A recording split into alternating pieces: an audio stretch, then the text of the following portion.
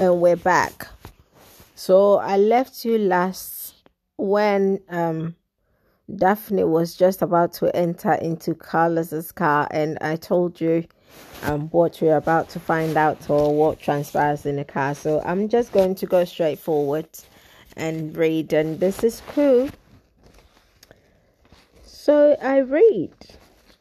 Well, someone was asking me why do you call yourself a gate crasher, and I call myself a gate crasher because, well, first of all, I've put myself in that instance, and like I said earlier, when I'm reading, I like to put myself in the book because I'm a visual learner. So I felt like, you know what, since I'm not going to get invited into such a prestigious soiree, I may as well just call myself a gate crusher because I'm sure as hell never going to get an invite anyway. So here we are. So hence that came about the gate crusher. If you listen to my first podcast, you will understand, and I really urge you to.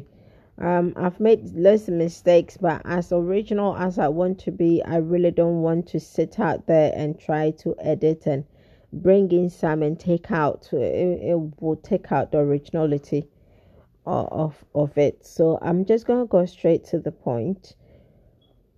They are in a car. They are about to go, and this is where it starts. So it says, "I'm Carlos Reynolds," said the man who was driving. "Your name is Daphne Thomas. So you're really related to Elsa?" "Yes, although recently I've been wishing that I wasn't." She paused to a deep shaking breath and added fiercely, "I wish she hadn't gone to Wales last year and found me. And I wish I'd never accepted the invitation to live with her and be her personal maid."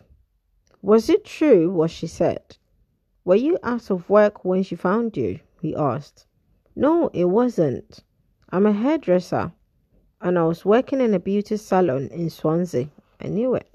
"She came back to the town where she was born for a publicity stunt. Celebrity returns to a route to show she remembers her family and her poor beginnings. I'm the only surviving member of the family. My father, who was much older than Elsa, was killed in a coal mining accident years ago," she exclaimed. "And the rest of it, the bit about coming between her and her husband, is that true?" he asked.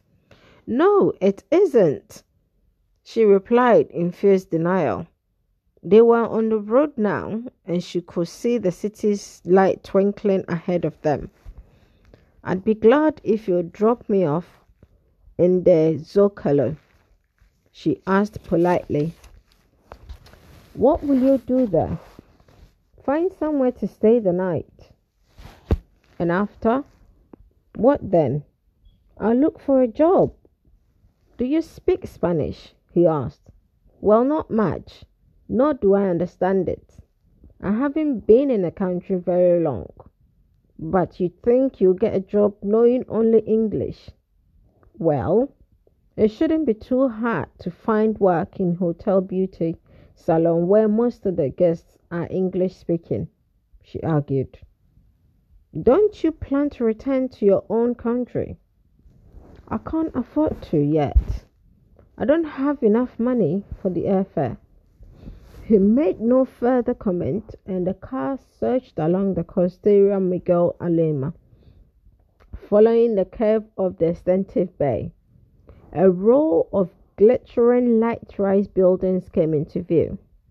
The luxury beauty of the beach hotel, where swarms of holidaymakers from other parts of Mexico and from the United States stayed every year.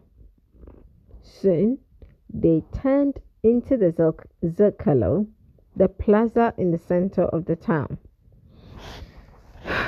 I'm really sorry if my reading or the towns that I'm mentioning doesn't really sound as it is, but you know what? That's what I can mention and how I can pronounce it. So We're gonna have to get along with it. A row of glittering high-rise buildings came into view. A luxury beach hotel where swarms of holidaymakers from other parts of Mexico and from the United States stayed every year. I've read that. Soon they turned into the Zócalo, the plaza in the center of the town, and Daphne asked Carlos Reynolds to stop again so that she could get out.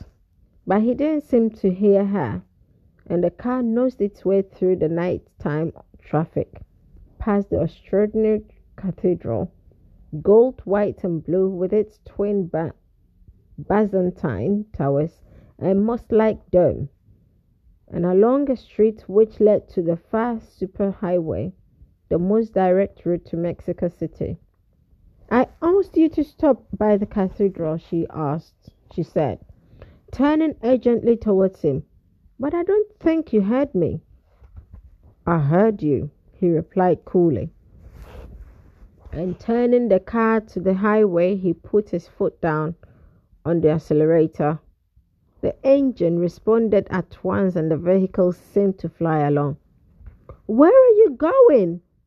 Where are you taking me? She exclaimed, really worried now. This road goes, as I'm sure you know, to the capital, he said smoothly. But I don't want to go there. Please take me back to Acapulco. Again, he didn't reply, and Daphne felt panic prick. Oh, that is a big... Felt panic prick her. You see, when you haven't had a dick for a long time, even when you see the word prick, you think it's something hard. No pun intended. Oh, I should have guessed, she complained bitterly. You're not better than the other men who go to Elsa's party. You're not better than Mitchell, after all. Please stop and let me out. I don't want to go any further with you. I refuse to be kidnapped by you. I'm not kidnapping you, he retorted. I'm trying to help you. It's my fault you had to leave Elsa's house tonight. My fault you don't have a job anymore. So I feel responsible for what happens to you. And I can't let you stay alone in some cheap hotel or walk the streets looking for a job. Some hotel? Oh, God. Someone might take advantage of you. Well, now that's a responsible man. You're safe with me. But you shouldn't feel responsible for me, she argued. I've been thinking of leaving Elsa for some time. I knew it, Daphne. I don't want your help. I can take care of myself. He didn't reply, and the car roared on the road, which was climbing steadily towards the Sierra Madre del Sur. Flying insects attracted by the lights of the lampard. Oh, fucking hell. The call came, so I'm just getting confused now. Well, I read again. Flying insects attracted by the lights of the headlamps zoomed towards the windscreen and collided with hard glass in the way she had collided with the man at her side. Thought Daphne fancifully. Watching their wings flattened against the glass, seeing their slender bodies splatter against it, she bit her lip. Was that how she would end her life? Broken and scorched by the hard, merciless treatment of other people? She glanced sideways uneasily at the dark bulk of her companion. How long does it take to get to Mexico? She asked. On this road, between 5 and 6 hours. But we won't go all the way tonight. In a while, we'll reach Iguala. I know an inn near there where we can stay for the night. Charge. This man's been there before. He knows there because he's been there before. But I don't want to stay the night with you in Iguala or any other place, she said desperately. Oh, please, won't you listen to me? I want to go back to Acapulco. I don't want to go with you. You have no choice, he replied coldly. I'm not stopping to let you out. Where would you go if I did? We're well beyond the town now, and I'm not returning to Acapulco. I've had enough of it, so sit your ass back and relax. I've taken over the responsibility of finding somewhere for you to stay for the night, and tomorrow I'll help you find a job. Now that's my man. Damn. It's the least I can do for you. You're really expecting a lot from me, she grumbled. Although she was doing as she had suggested, she was sitting back in the comfortable bucket seat and was relaxing because she had found quite suddenly that she was exhausted. I mean, anyone that speaks the hard truth, you suddenly come back to your senses. She liked it. The strain of the past few weeks living with Elsa and Mitchell, the drama of the scene in the salon, the struggle with Mitchell on the driveway seemed to have sapped all her strength, so that she had none left to fight this man who said he had taken over responsibility of finding her somewhere to stay for the night. Ah, am I? In what way am I expecting a lot from you? He sounded surprised. You're expecting me to trust you, yet we met less than an hour ago. Why should I trust you more than Mitchell Gardner? I catch your drift, he drawled. But you're a little late thinking of that, aren't you? All I can say to put your mind to rest and in recommendation of myself is that I'm not one of Elsa Thomas's pet men, nor am I hoping to be her next husband, nor am I an actor or in any way connected with the film business. Then what were you doing at Elsa's party? Gate crusher? Did you get crash it? No, I was invited by Elsa herself. I met her yesterday, and she asked me to call in at her house this evening. He paused, then added, if I hadn't delayed my departure to go to her party, I'd have been well on my way by now. Daphne glanced at him, wishing she could see him properly, trying to remember what he looked like, and recalling a tough, square-chinned face, weathered to the color of golden brown leather, fathomless black eyes, and surprisingly, with those Mexican dark eyes, damn, a lot of casually cut tawny brown hair, only a few shades darker than her own. Where is home? She asked curiously. Right now, it's on the Fontaine Branch, near Mecatepec, he replied. I've only been in Mexico for a month, so you must excuse me if I seem ignorant, she said lightly. But I've no idea where you see, I can't even say it, she complained, with a little laugh. Is it in Mexico? It is, in the state of Veracruz, on the eastern side of the country.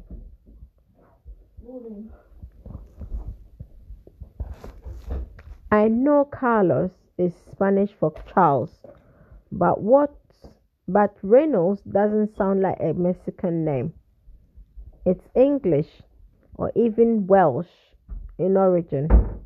I mean, most Mexicans have Spanish last name, don't they? She said. Many do, he agreed, but some have Italian, German, Japanese, Chinese, Indian, Scottish, Irish, English, and Welsh names. French too. Like most nations, Mexicans are a mixed up lot. For example, the area around Mecatepec was settled by some French immigrants in the last century, and the ranch where I live and work has been owned by the Fontaine family ever since then. Some years ago, the owner of the ranch offered the job of manager to my father, John Reynolds, a cowboy from Texas. When he took the job, my father met my Mexican mother and married her. He paused, then added with a touch of mockery, I hope that satisfies you as to the origin of my hybrid name. Yes, it does, Daphne replied seriously. Thank you for telling me.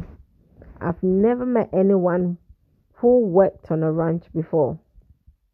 There was a short silence, then she asked, how old are you? 34. Why do you want to know? Oh, I'm just naturally curious about people. How old are you? He asked, and there was a suggestion of laughter in his voice. Almost 23. There was another silence. They were nearer to the mountains, and she could see sharp dark peaks outlined against the star-bright sky. Nearer at hand, the lights of the town twinkled. Iguala! The muscles in her stomach tensed nervously. What was she doing trapped in this car, at the mercy of its driver, a man she didn't know? Had she jumped out of the frying pan into the fire when she had jumped so quickly into the car to escape from Mitchell? But what would have happened if she hadn't got into the car? A shudder went through her as she imagined how Mitchell might have behaved. Well, now this girl is trapped. She feels trapped anyway. But let's continue. His pride hurt because she had rejected him and he had then been hit by another man. He would have made her suffer in some way. She could be sure of that. No, she was better off sitting here beside the unknown quantity who was Carlos Reynolds than she would have been if she had stayed with Mitchell, the devil she knew and had managed to avoid for the past month. She sighed wearily and closed her eyes, her thoughts drifting back to the day when Elsa had turned up at the beauty salon in Swansea and had asked if a Daphne Thomas worked there. She had been thrilled because her father's famous, fabulous younger sister had sought her out. It had been wonderful to be wanted suddenly by a beautiful, wealthy relative who had seemed to care about what happened to her.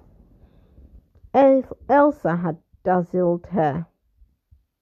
Daphne could see that now. Appearing like a fairy godmother in the story of Cinderella, the actress had waved a magic wand and had whisked their niece away from the Welsh seaport and across the Atlantic to Hollywood to live there in luxurious surroundings. In return, Daphne had only to be Elsa's personal maid. Aww. For the first few months, everything had been fine, while Elsa had been busy shooting a new film at the studios in Hollywood. It was when the filming had ended and they had moved to the house Elsa owned in Acapulco, where Mitchell Gardner had joined them. that life had become complicated for Daphne. Slightly younger than Elsa, handsome in a rakish way, Mitchell had once been a good actor with a great future in films. Well, as soon as they mention once, then you should know something bad is coming. Then he had been cast in a role opposite Elsa and had fallen in love with her. Bewitched by her beauty, he had divorced his wife and had left his two young children so that he could remarry the film star. That had happened 3 years ago, and exactly when the relationship had begun to go sour, Daphne didn't know. But she hadn't been in Acapulco long before she had discovered that Elsa and Mitchell shouted at each other most of the day, creating an atmosphere of tension in the house which no servant could put up with for long. She had also discovered that Mitchell drank too much, obviously. And when he was drunk, he became maudlin, seeking her out to tell her his troubles and later boasting to Elsa that her niece was much more cooperative and sympathetic than he was. Men are such dicks. Obviously, you want a shoulder to cry on. Someone who is obviously vulnerable, more vulnerable than you, will not ignore you but to listen. But what happens? You use it to your advantage and then tell your wife that the person that you actually call your maid has more sense than you. Fucking hell, these men. They don't understand. They go with dick first before anything.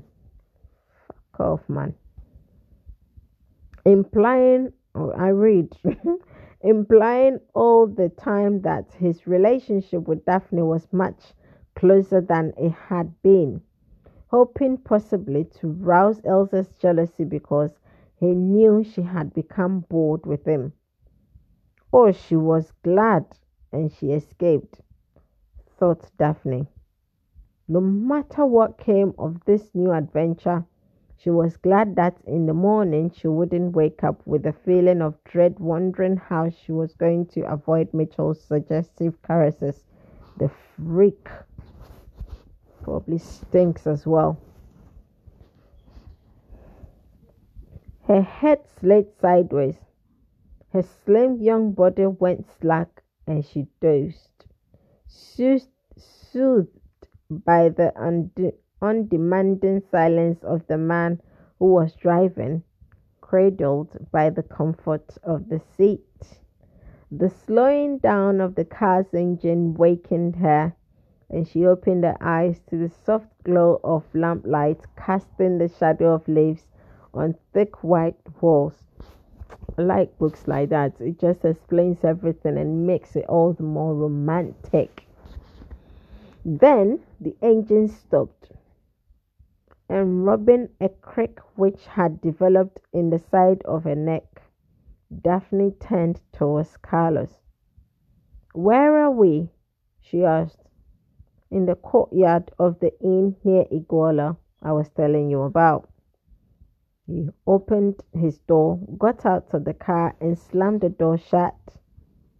In a few moments, he appeared at the door beside her to open it. Oh, and he is a gentleman. Probably has a bun as well. Very dark haired bun with beautiful tie. David Beckham type of bun. Very tanned, hard ass, hot bod. Damn. As the door swung back and the interior light came on again, she hesitated about getting out, still distrusting him.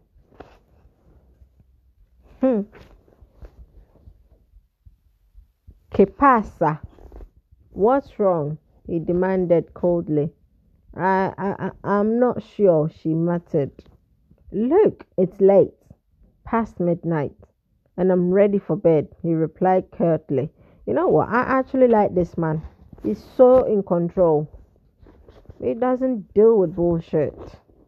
Come on, get out and we'll go and find what accommodation the inn has to offer. She didn't move, so he bent again to look in at her. Or perhaps you would prefer to sleep in the car, he drawled acidly. Still, she didn't move. So, muttering something in Spanish, he withdrew and swung the door shut. He walked away, and Daphne stared at the shadow leaves fluttering on the white wall in front of the car. He had gone away and had left her. Oh no, now I don't like you. To her own devices. Free to sleep in the car if she wished. Free to walk out of the highway to hitch a lift back to Acapulco. But hitchhiking was something Daphne knew it wasn't wise to do in this country. So she wasn't going to make any move in that direction.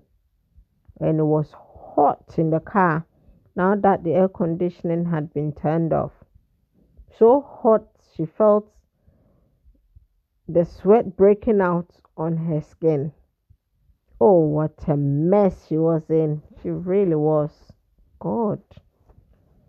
She didn't even have a handkerchief to wipe the sweat from her brow, and she was longing for a drink, a long thirst quenching drink, and a bath or a shower.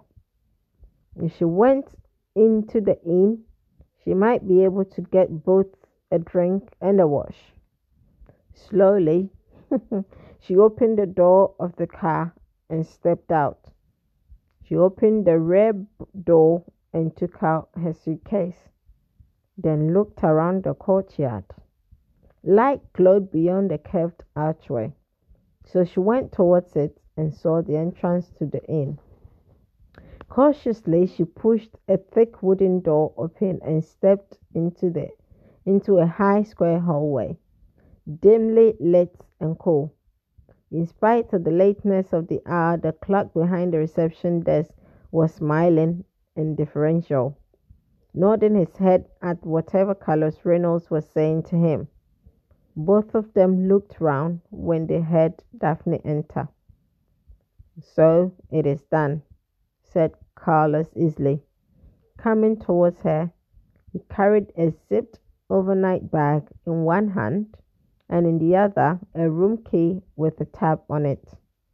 We have a room for the night, he added. One room? She queried uncertainly. See, one room. A double? The only one left, this way. Slinging the overnight bag to the hand which held the key, he took her suitcase from her and began to walk towards an elegant wrought iron staircase that led up to a gallery which ran round the four walls of the hallway. Daphne followed him. But we need 2 rooms, she whispered, glancing back at the clerk, who was watching them. But when he saw she was looking at him, he bowed and smiled. Buenas noches, señora, he said. There is only one, said Carlos imperturbably. As he went up the stairs, and it's usually for husband and wife to share a room. Wife?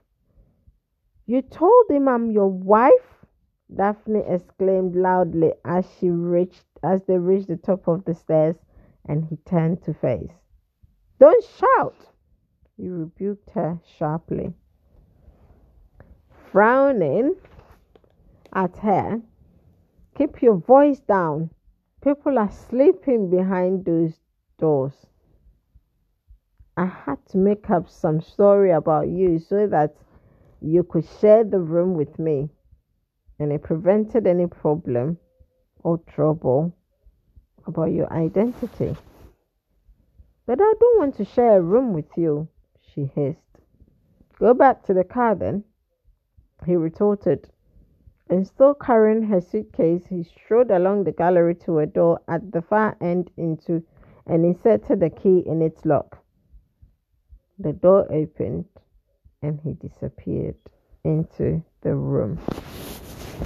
I am going to leave you here. This story is becoming more and more fascinating. So after they've got in the car, it looks like they began to get to know each other, even though there's much more differences between them. They are very stubborn. There's no trust. They've obviously been through some ordeal. And yeah, they are just about to go through a more challenging, more this book is very fascinating. I will feel the same going into a position or being in a position where I've just met someone less than an hour, and here I am about to share a bed with this man. He had to tell the receptionist that I'm his wife. All sorts of things will be going on in my head. So excuse me if Daphne doesn't trust this man, but there is much more dangerous things in this world. And I will happily do and behave the same way as she is. True. I will. So they're just about to go into the room because really Daphne has not really got a choice. She can't hitchhike to go to Acapulco. And this man, Carlos, is not about to turn back and go back. They are in Iguala. They need to get used to it. So that morning comes, they can continue the journey. Keep listening. Let me know what you think.